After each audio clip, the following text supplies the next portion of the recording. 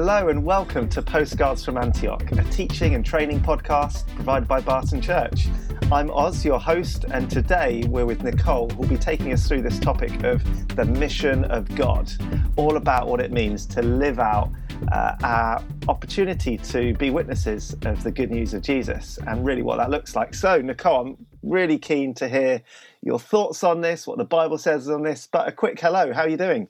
Yeah, I'm all right, thank you. I'm a little bit sleepy this morning, actually, so I'm kind of hoping what's going to come out of my mouth makes sense. But if it doesn't, we'll just roll with it, you know. How are you doing? Yeah, I'm okay, actually. Yeah, I'm feeling fairly awake, and Good. so maybe my ability to feel awake will counter your sleepiness, and Oh my gosh, I hope both so. be. Yeah, I'll be tired by the end, and you'll be more awake. There we go. Yeah, I'll be energized. Yeah, great. Well, I thought actually, if you don't mind me just stealing the hosting bit off you, I thought maybe we could start by just broadly chatting about mission and our experience, because this is something that I care quite a lot about. I'm energized by it, and it's what I did like some of my study on. So I looked at like mission and the spirituality of mission. I mean, obviously, as you well know, because you were there every step of the way when I was like, oh, it's Lord, I've learned this, because it's also something that you really care about and you've studied as well, right? Yeah, definitely. And I was thrilled by the fact that this was a subject that really took your attention and your time during your training. And certainly, mission is one of those words, isn't it, that we use a lot, but often it's maybe misunderstood. And I'm sure we're going to unpack some of what mission means today and what the Bible says about mission. But my experience of it has always been through the local church, through a church growing up that was very much passionate about mission, world mission, maybe less practically living out what local mission looked like for the church, but certainly in the preaching and the teaching, the heart of God for the whole world, meeting the needs of the individual, spiritually, socially, justice, all these areas. And as I guess experienced life in the local church growing up, I was led to All Nations, where more specifically the focus of mission training was with a cross-cultural angle, but also touching on huge topics to do with injustice and poverty and the issues around our world. So God's heart for people, the individual, for systems to be transformed, and where that all goes has been a part of my thinking, theology, biblical reading over the years. And of course, we can't forget your mission to the dolphins, as we explored in the introductory session. Exactly. Dolphins need saving. Don't drop any litter, or whatever the saying goes. No, yes, I've experienced lots of different trips overseas, one of which was indeed to the Indian Ocean, where wonderful dolphins swim along the shoreline, and I made the most of that, as I'm sure you would, Nicole. Had you have been there, you'd have been jumping off that boat and swimming amongst dolphins too. Oh, 100%. I don't fault you for it. It sounds incredible. I'm not actually a big swimmer. I don't really like the water. I'm very much a land mammal. Did you not know this? I didn't know that. No.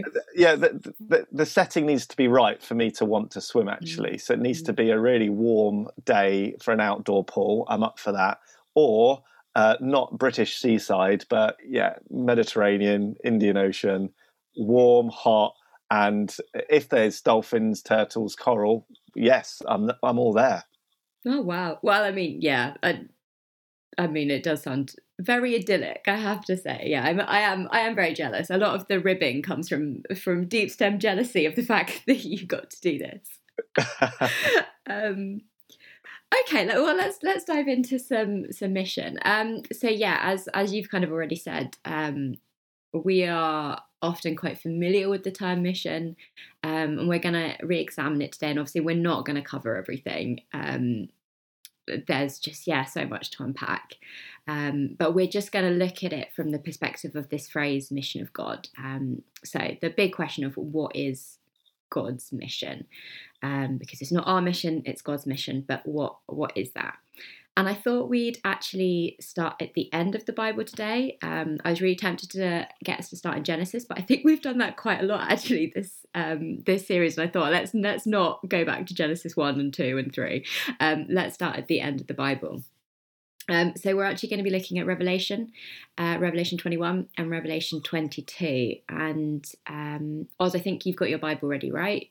Yep, that's fine. We can find out what happens at the end of the story, like you say. Yeah. I'm up for that. Yeah, brilliant. And what I want us to be thinking, so me and you, and obviously if you're listening at home, what I want us to be thinking about as we read these passages is, what does this tell us about what God wants for the earth? Because this is the end. This is, victory. God has defeated Satan, evil, everything. Like this is the end goal. So what does God want for the earth? So Oz, can you read Revelation 21, 1 to 4?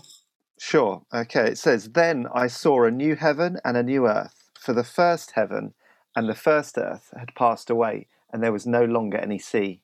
I saw the holy city, the new Jerusalem, coming down out of heaven from God, prepared as a bride beautifully dressed for her husband.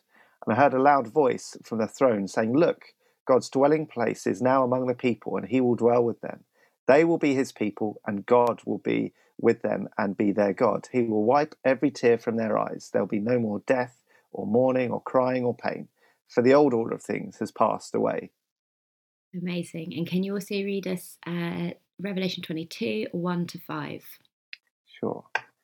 "Then the angel showed me the river of the water of life, as clear as crystal, flowing from the throne of God and of the Lamb, down the middle of the great street of the city.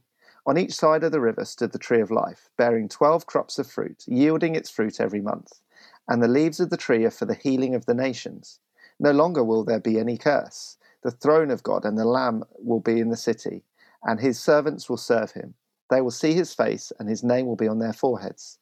There'll be no more night. There'll be not a need for the light of a lamp or the light of the sun, for the Lord God will give them light, and they will reign forever and ever." Amazing. So, Oz, what is this? Yeah. Let's just start there. What do we learn from these passages about what God wants from the earth? Apart from, right, the fact that there will be no sea. So you won't have to worry about swimming. Yes, There'll be no more swimming with exactly. dolphins. Because this is it. Actually, the sea is this chaotic kind of image in the Bible, Yeah. isn't it, of Yeah. unknown events. So yes, there won't be.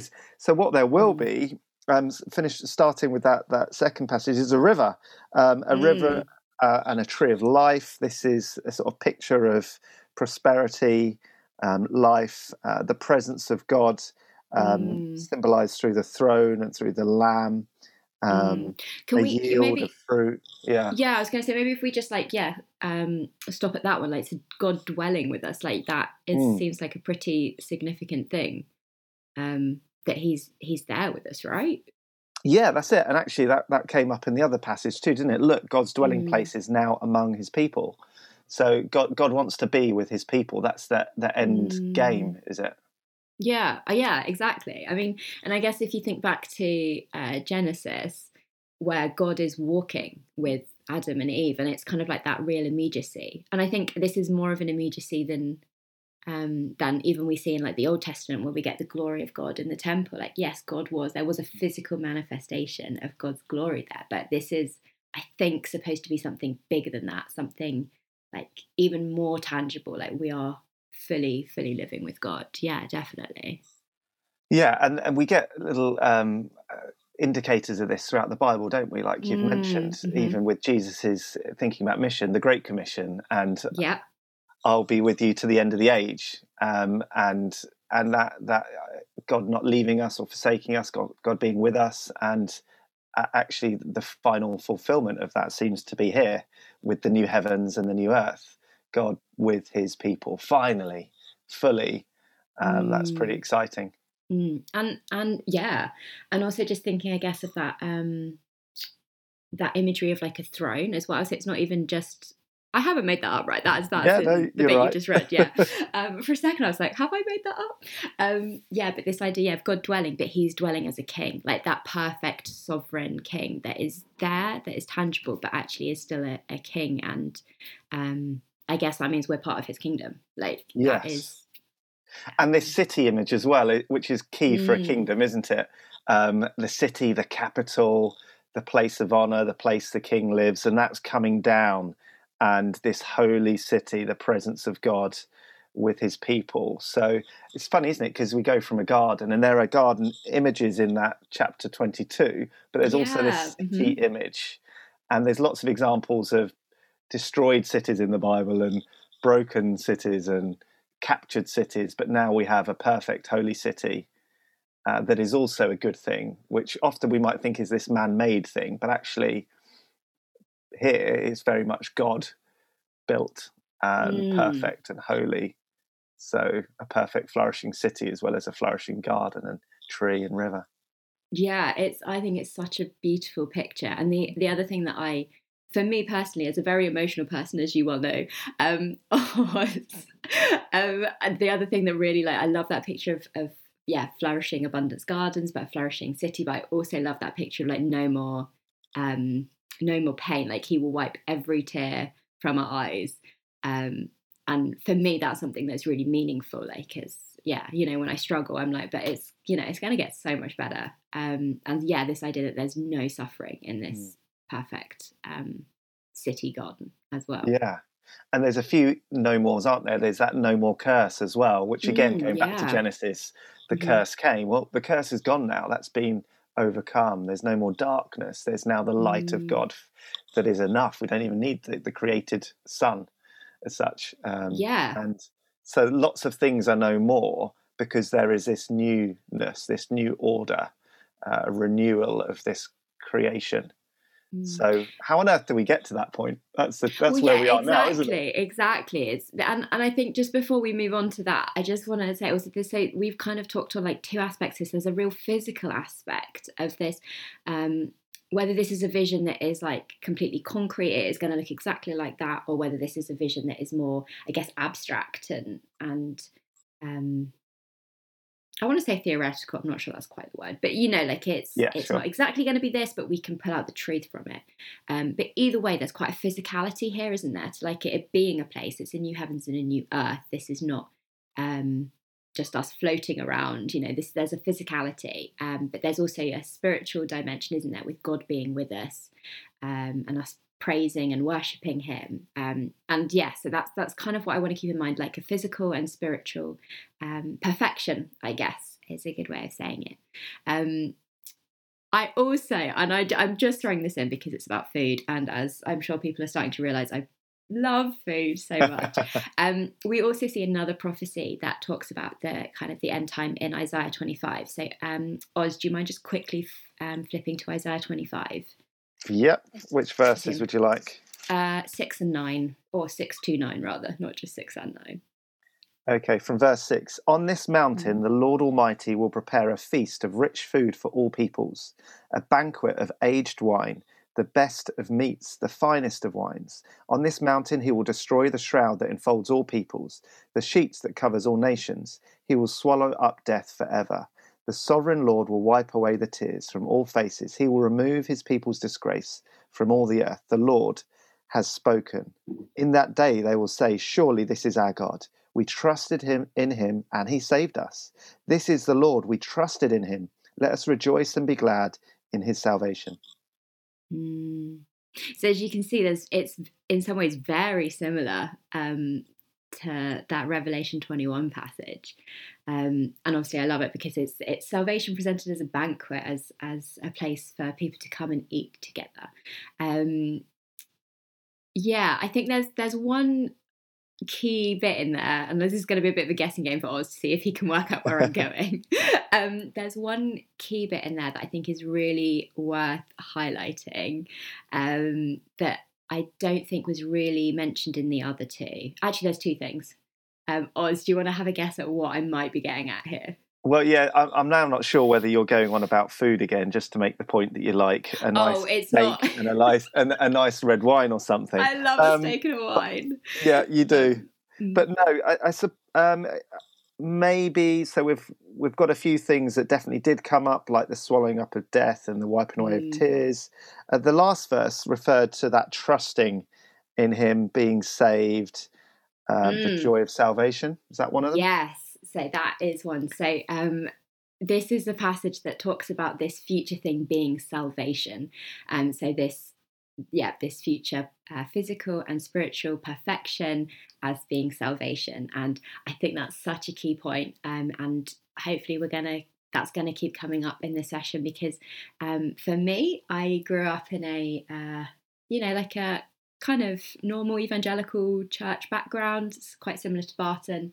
And if someone had said the word salvation to me about 3 or 4 years ago, I would have thought, oh, that's just about Jesus dying on the cross and me going to heaven when I die. Like, that's what salvation means. It just means being saved so I can go to heaven, like my individual soul. And I think what we see here is actually quite different. This idea of salvation is like the whole of creation being renewed. Like, yes, because of Jesus' death, we are saved for that, definitely. But it's not just about our souls. This is about like the world being made perfect, like a physical, a spiritual perfection. So yeah, I think that's a really, really important part. Um, yeah, do you, any ideas what the other Oh, there thing was was? a second one, wasn't there? I'm There was racking a my second mind one. here. I'm not actually too sure. I could have a stab at the reference to a mountain or Ah, this no, shroud that no. enfolds. No, tell me. Enfolds. What does it enfold? Enfolds all people, so that all people. Yes, yes. I wondered if you'd pick this out actually, because obviously you love cross cultural mission, and so yeah. What does it mean, like that it enfolds all people in this All people, context? and there's a covering of all the sheet that covers all nations. So this shows that this plan of salvation is not just for the whole physical aspect of the world, but also that all peoples. It's not just for the Jew. This is the Gentile. This is universal for mankind.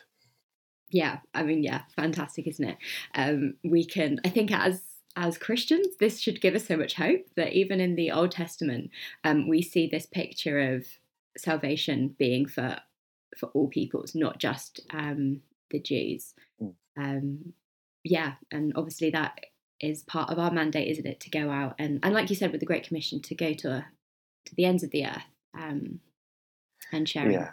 the good news. Yeah, I love that that short summary. I probably said it to you in some intern session some years ago. But the whole church taking the whole gospel to the whole world, and the Yeah. wholeness of this. This isn't um, some of the church that are really keen.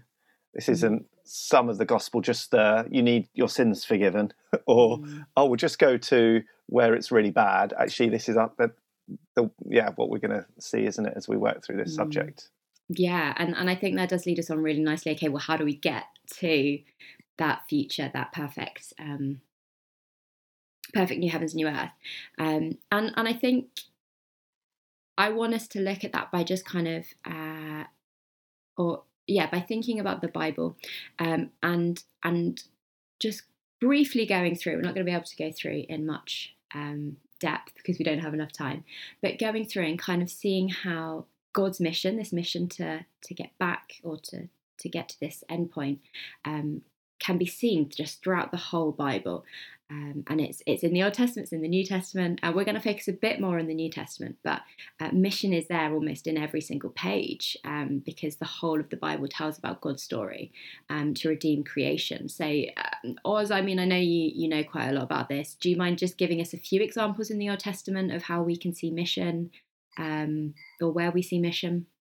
Yeah, sure. I think one of the obvious places to start would be Genesis 12. So, Mm, following the creation accounts 1 and 2, and then the fall in chapter 3, and then this progression of sin and wickedness through up to chapter 11 of Genesis. It's mm, all kind of seems to be going in the wrong direction. We have got the flood. Where's salvation? There just seems to be judgment, and yet a few are saved, and God clearly has a plan to work through that. And then Abraham is called, mm, and basically I think is often described as the first missionary, because he's called a man to go from his land, from his home, his father's home, and into a new land to be a blessing to not just some but the nations. So yeah, Abraham is called in Genesis 12:1 through to 3, and it's said quite clearly that he would be a father of many nations. He'd be receive a land. His name would be great, and it'd be a blessing to the nations. So there's this promise of something bigger and greater than he can ever imagine through him. So Abraham is definitely the starting point. And I think we find throughout the New Testament lots of references back to that call of Abraham. And also throughout the rest of the Old Testament, the unfolding of that promise that is fulfilled progressively. And we see that through Abraham, Isaac, and Jacob in the patriarchs, and the development of the people of Israel through Jacob and the 12 sons. But maybe just a few other specific examples could refer to Joseph when he ended up being taken as a slave by the Ishmaelites to Egypt, working for Pharaoh, but then as a Jew, essentially, as a part of the people of Jacob, he had a positive impact on Egypt through getting that position of prime minister, essentially, and helping them overcome the famine. And so blessing for the people through food, through God's provision. Oh, yes. So God kind of raised him to that position of authority, blessed him with wisdom and the gift of interpreting dreams and all the other things, organization. And God used him to be a blessing to not just his chosen people, but the nation of Egypt and the surrounding tribes and peoples. So that being one example. And then maybe one more, Jonah in the Old Testament, the reluctant prophet and servant of God who resisted the call to go and proclaim good news, a message of repentance, really, to Nineveh. And in the end, going to that distant land, a people that were far from God, and yet God had a heart for, and many repented and were saved. So we've got individuals that had a role in the Old Testament to share the blessing of God with those outside of the chosen people, but also the people of God, Abraham, Israel, to be a light to the nations. Yeah, and I think that's a really interesting thing, because like one of the first things that God does when he brings the Israelites out of Egypt, and obviously that is the kind of the moment that it's quite significant for them, because then from that moment on they are a nation, like in and of their own right. And one of the first things he does is he gives them the law. Like he gives them like these are the rules. This is how you live as part of my nation, as part of my kingdom. And yeah, obviously as Christians today, we don't have to follow that because Jesus came to complete the law for us. But it is really interesting that's the first thing he does. And in some ways that is him, I guess, starting to establish, well, I guess maybe not starting, but establishing his kingdom, like that like perfect city, kingdom that we're going to see in Revelation, like that's starting back when he talks to Abraham, back when he brings the Israelites out and he says, this is how you live as part of my kingdom. And we get I'm that. Talking really fast today. I'm so sorry. Right. Well, no, it's because you've got so much good stuff to say. That's fine. Just cram it all in. Just taking that on from Abraham all the way up. Don't we get to King Solomon, maybe the height of Israel's, the temples being built, the riches, there's peace in the land. Finally, here we go. Surely it's all done. Surely the mission of God has been achieved. The people are in a land. They're a great nation. They bring a blessing to the surrounding nations, because we get the Queen of Sheba coming up and going, wow, you're wise. Wow, your God is amazing. And essentially worshipping the Jewish God. The Israelite kind of nation are praised, and she returns in awe of the wisdom and the riches. So you think, well, is that it? But actually there's so much more. And we know that from that point it starts going it goes rapidly downhill. Yeah. But a light to the nations. Yeah. Yeah. And I think that does lead us on kind of nicely to the New Testament. Yeah, because you got this height of Solomon, and then it does go downhill because that we're humans, like the Israelites are humans, they mess up, they turn away from God, they're unfaithful, and more than ever it becomes apparent that God's people can't do it by themselves. They need this intercessor. They need a Christ to show us how to live God's way and how to live as part of that kingdom, but also to take that punishment, take take that weight of guilt for the things that we do wrong. We need someone else, and of course that brings us to Christ. That brings us to Jesus, the Messiah, and is obviously he is the key part of God's mission, because he is how God redeems all of creation. So yeah, let's chat about Jesus. So I do have a few verses. I mean, I don't know, actually, maybe we'll just start and be like, well, okay, what was Jesus' mission? Like, what did Jesus come and proclaim? I mean, what comes to mind was when I asked that. Yeah, when and obviously we've got those messianic promises and prophecies from the Old Mm-hmm. Testament. So the context of the Jewish people was an anticipation of one that was coming, a servant of the Lord. Yeah. And then John the Baptist turns up and you're like, whoa, is this him? Oh, no, he's pointing away from himself to Jesus. But one of the first passages that springs to my mind would probably be Luke 4 and the Nazarene Manifesto. And that's my first one, of course. Oh, is it? That's my first Bible verse to look at. So yes, excellent. Let's chat about that. Mm-hmm. Want me to read it? Yeah, let's do that, because I could try and do it from my memory, but then that I'd might be quite fun. That's it. How well does Pastor Power know the Bible? Yeah. Luke 4:17-19, if you don't mind. So Jesus enters synagogue, and on the Sabbath day, he chose this passage, and it says, the scroll of the prophet Isaiah was handed to him. Unrolling it, he found the place where it is written, the Spirit of the Lord is on me, because he has anointed me to proclaim good news to the poor. He has sent me to proclaim freedom to the prisoners and recovery of sight for the blind, to set the oppressed free, to proclaim the year of the Lord's favour. Yeah, and I think actually, if you don't mind just reading a little bit further on chapter 4 as well, because I think it ties in quite nicely. I was just thinking maybe 42 to 44. Oh, okay. Right. So just down to 42. Okay, yeah. So at daybreak, Jesus went out to a solitary place. The people were looking for him, and when they came to where he was, they tried to keep him from leaving them. But he said, I must proclaim the good news of the kingdom of God to the other towns also, because that is why I was sent.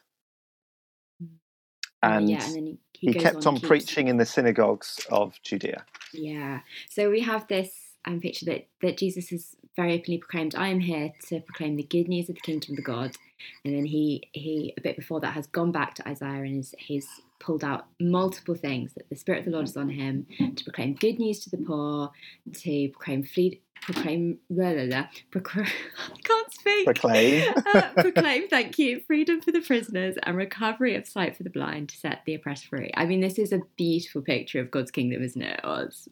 It is. It really is. And this, again, shows us that the mission of God is beyond the salvation of us from the sin in our heart. In that we're seeing here a mission of good news that touches the realities of a hard life, poverty, blindness, imprisonment, injustice. And so wrapped up in the preaching of the good news, which is that we need forgiveness for our sins, which is that we have a hard heart of stone and need a new heart of flesh, and that we read all about that in the prophecies in the Old Testament too. But it connects with where people are at, and this is a fuller gospel message than sometimes we hear. Yeah, definitely. And it's often a fuller gospel message than sometimes I reflect on, like in my own, I guess, if I'm praying, and it's often quite I know we all can fall into the temptation of just praying about myself and what I want and my sin, but actually, we're called to look outwards, aren't we, and see, I guess, the many ways actually that earth is not perfect. There are many, injustices and corruptions and just suffering, I guess, whether that's caused by sin or natural causes. Like, God calls us to see that. Obviously, we're called as followers of Christ to follow his example and to see that and to proclaim the good news that God wants to heal that. And of course, Jesus then goes on to teach us loads more about the kingdom of heaven and what that looks like. The whole of the Sermon on the Mount is about how to live as part of that kingdom, how to, I guess, follow God's rule on earth. And then we get this really interesting idea of the kingdom of God being the now and the not yet. So it being here in the present, because Jesus is proclaiming, well, this is happening now. And obviously, as Jesus goes, he heals, he performs miracles, like he, with his actions, proclaims, I guess, the things that we've just talked about, that salvation being for the soul, but also for the physical, the body. But yet we're not quite at that place, are we? We're not quite at that perfect kingdom garden that we see in Revelation, and it's quite a tricky one to get our heads around, isn't it, Oz? Yeah, because not everyone is healed, and not Yeah. everyone is alleviated from poverty, and not everyone is set free from prison. And in fact, Jesus talks about, you'll be hated for following me, and you'll be Mm, imprisoned, and mm. you will. Christians die, are persecuted, and live with terminal ill health. So, Mm, we do have that. So that seems to be what we're saying, is the mission of God is something that Jesus proclaims through the proclaiming the kingdom of God. He mm, invites us to be a part of that, mm, um, but actually, until we reach the end point that we read in Revelation, we are in this not quite yet, where we see signs of the kingdom of the mission being accomplished, but mm, it's not. So how do we do that? How do we understand what mm, has been achieved and what will be achieved? What's the what's where? How do we have hope that God's in control? How do we? They're the mm, questions that can mm, arise, can't mm, they? If we're in the not yet, how do we keep mm. going as Christians?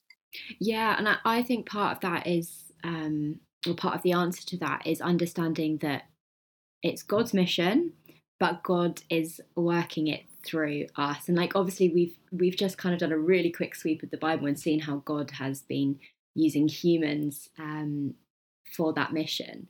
Um, but actually that obviously that continues, like as we see the Jesus' disciples following him, like the early church, and then of course down to us, like actually the the kingdom hasn't completely come yet, because God wants us to be a part of his mission. He wants us to give him glory and bring him glory in that way.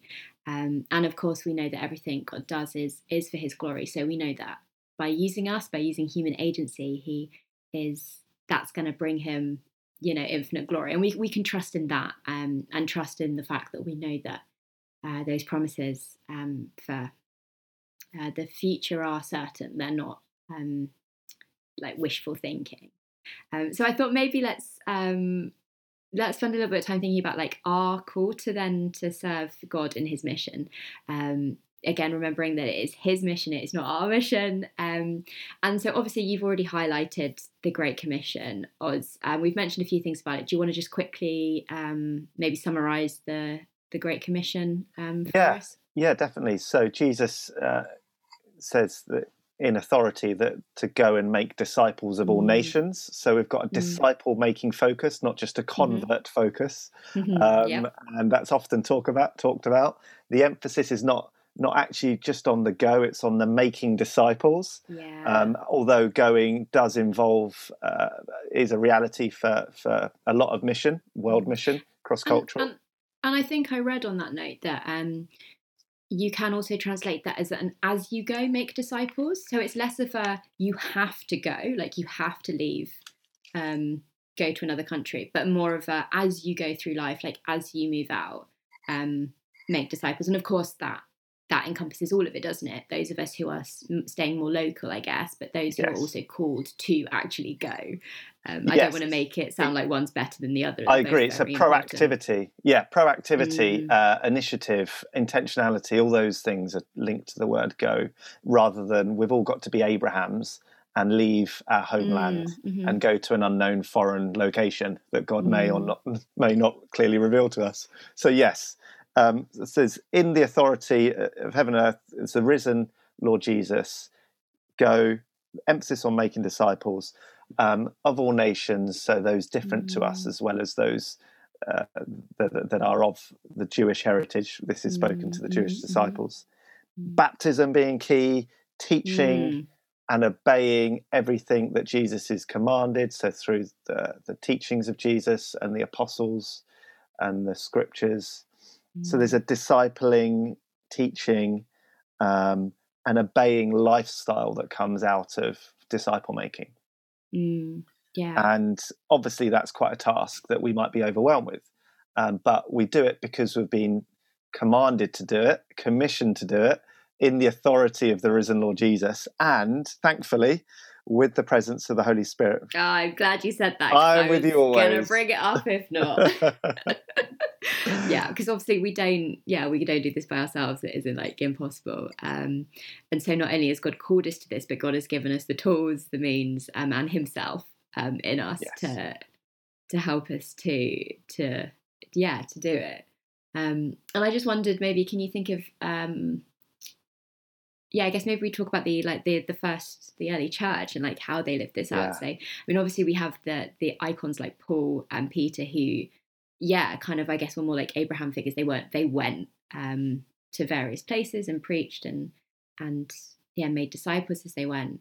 But I've also always been drawn to that beautiful picture in I think it's Acts 2, right at the end of Acts 2, where it talks about the first believers kind of all living together, sharing their things, sharing their possessions, and as part of that, making sure that nobody goes hungry, that everyone's cared for, and it's kind of this idea of maybe a little bit like socialism, but it's this kind of like communal living that is.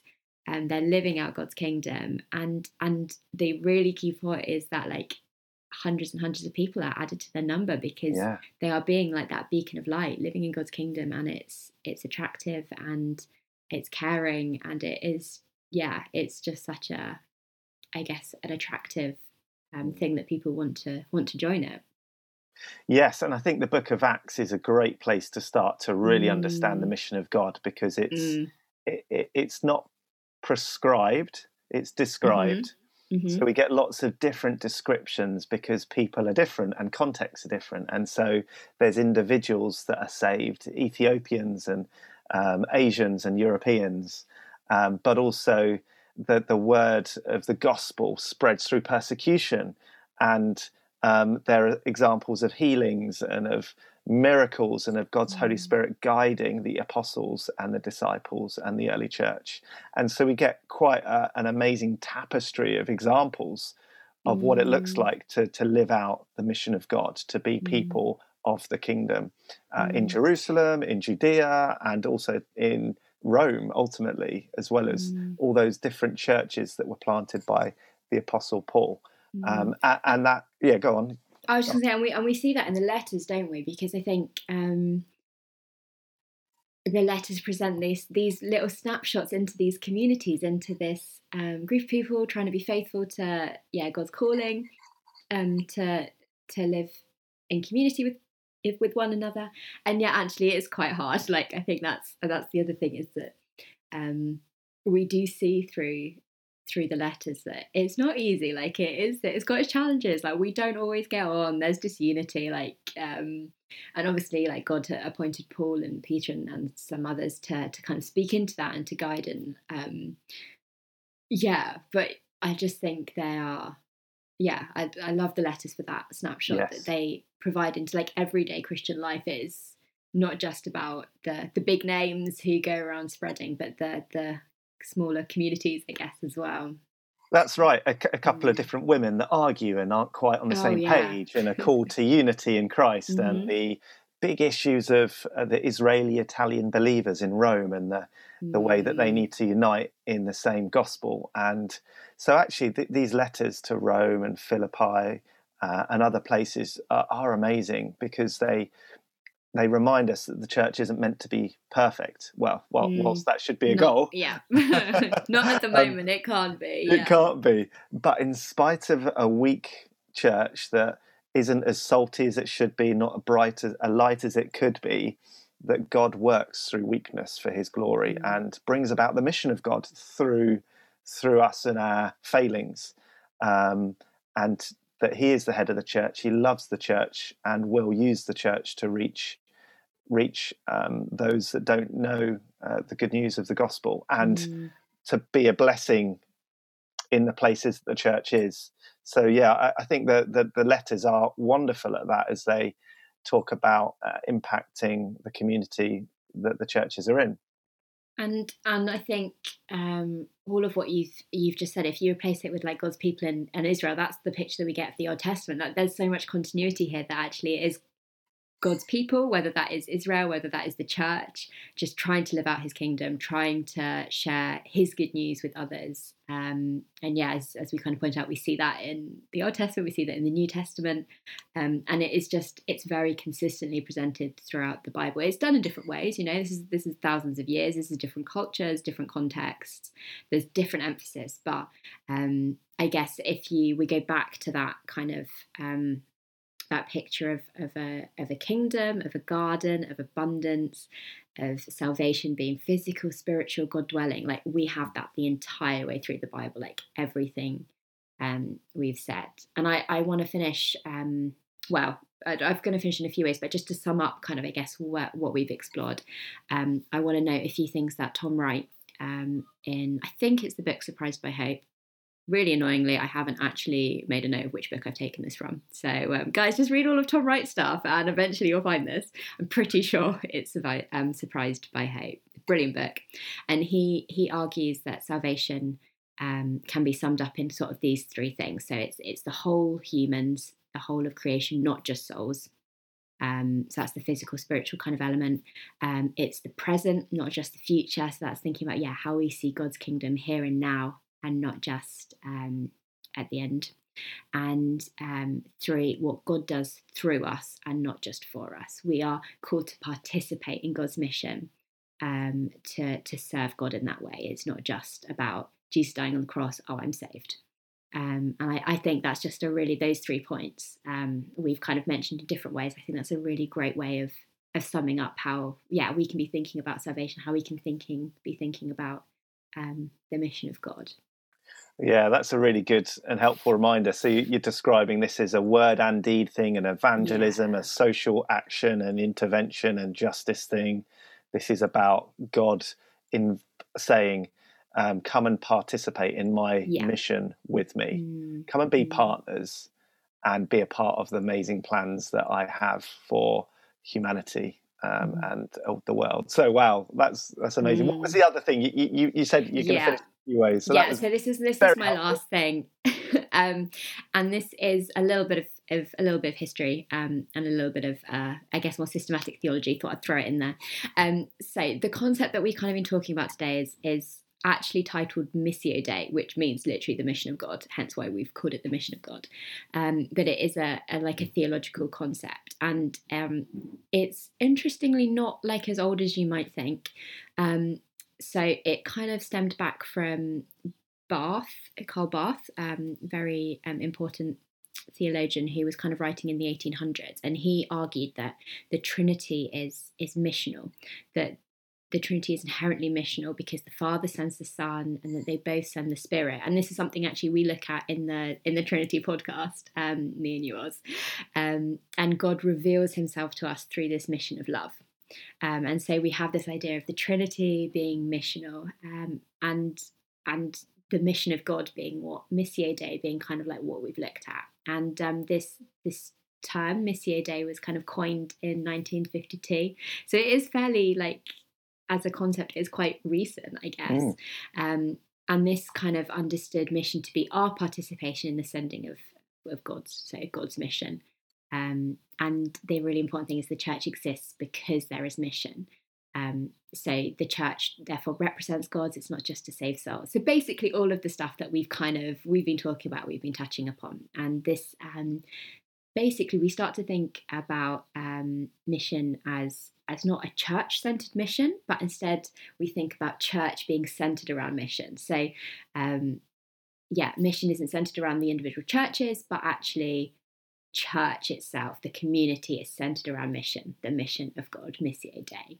And it's a really I just think it's such an important way of looking at it. And and just to finish, I guess, is to highlight that loads of people have done work on this, but one really important theologian who's worked on it is a guy called Bosch. I'd highly recommend his books on mission, and he kind of talks about how evangelism is calling people to mission and service in God's kingdom as part of the mission of God, Missio Dei. And yeah, he just really highlights the local church as a really important. So we're not just talking about the global church serving in Missio Dei in the mission of God, but we need to remember that the local church is key. This is how the mission of God works out, as we participate in that, in the mission of the Trinity, and in the Father's love for us in that way. That's amazing, and I think that's so helpful. And if we sort of bring that into the local church context, not like, oh, well, let's have a series of teaching on mission, because actually, on one level, it's not like, what does the Bible say about work? What does the Bible say about marriage? What does the Bible say about parenting, or about any other? The Bible is all about mission. Therefore, the church is all about mission. Yeah. In fact, the church's purpose is to be all about mission, because that's how God brings about his mission. So mission is a far bigger. It's not just a subcategory of theology. Exactly. Mm-hmm. It is what. Yeah, go on. You summarize. You just can't separate it from being a Christian. Like, to be a Christian is to be intrinsically missional.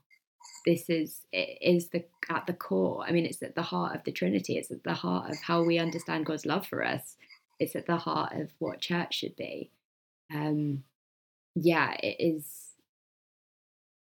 is almost synonymous with being a Christian. And I think that's interesting, because that's something that we were thinking about when we think about why we were doing this podcast. That's something actually that kind of came up, to how to encourage and equip people to live, or see their Christianity as missionality as well. And because a couple of people have asked us about the name of the podcast. Yes, they have, haven't they? Yeah, I'll explain that, definitely.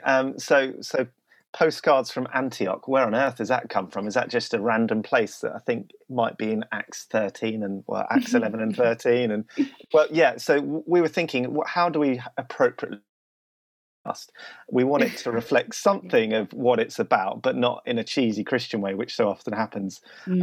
So the whole concept really is that, Antioch itself was a place where the church grew up in chapter 11 and 13 under the ministry of Christians, or that scattered due to persecution, moved up, took the gospel with them, shared cross-culturally rather than within the same ethnic group. Not only that, but Barnabas was sent up from the church in Jerusalem to go and check it out. He was amazed at the way that organically the church was growing there without the lead of the apostles. And then he also invited Paul, the apostle Paul, to come and support and encourage the church. And they spent a couple of years teaching, training. And what developed was a great church doing mission. Because it was all about mission. It had that in its DNA. It was speaking the gospel. It was living out the gospel through meeting the needs within the city, by caring for those who had less, by contributing to the poorer Christians in Jerusalem and Judea, and then became the launch pad for global mission, sending out Paul and Barnabas on a missionary journey. And so we've got an amazing example of what a church should be in Antioch. And so it really was a game changer for that point in the history of the early church. So what better example to use than that? Postcards, well, we're doing this in a dialogical kind of sense, and we're kind of beginning the conversation. This isn't a heavy lecture, hopefully. This is something that's a conversation starter on key theological topics. So, Postcards from Antioch. Imagine you're sat in Antioch with James, Nicole and myself, and any other guests that we have, talking about the mission of God. There we go. That's a bit behind the name. I wanted to call it Antioch Jelly Babies, but that unsurprisingly, I think probably to a lot of people did not catch on and was vetoed, I think, by both James and Oz. Yeah, there we are. Lots of any other name suggestions for future series, welcome. But that's where. Thank you, Nicole, so much. We've covered a lot of ground. from the end of the Bible to the start, the middle, and various other portions, but really helpful insights. Thanks for the time you've spent preparing that. And thank you to everybody who's listened today to our episode on the mission of God. We hope you have a good week, and we hope that you'll join us next week for our next in this series. So from us here at Postcards from Antioch, thank you and goodbye.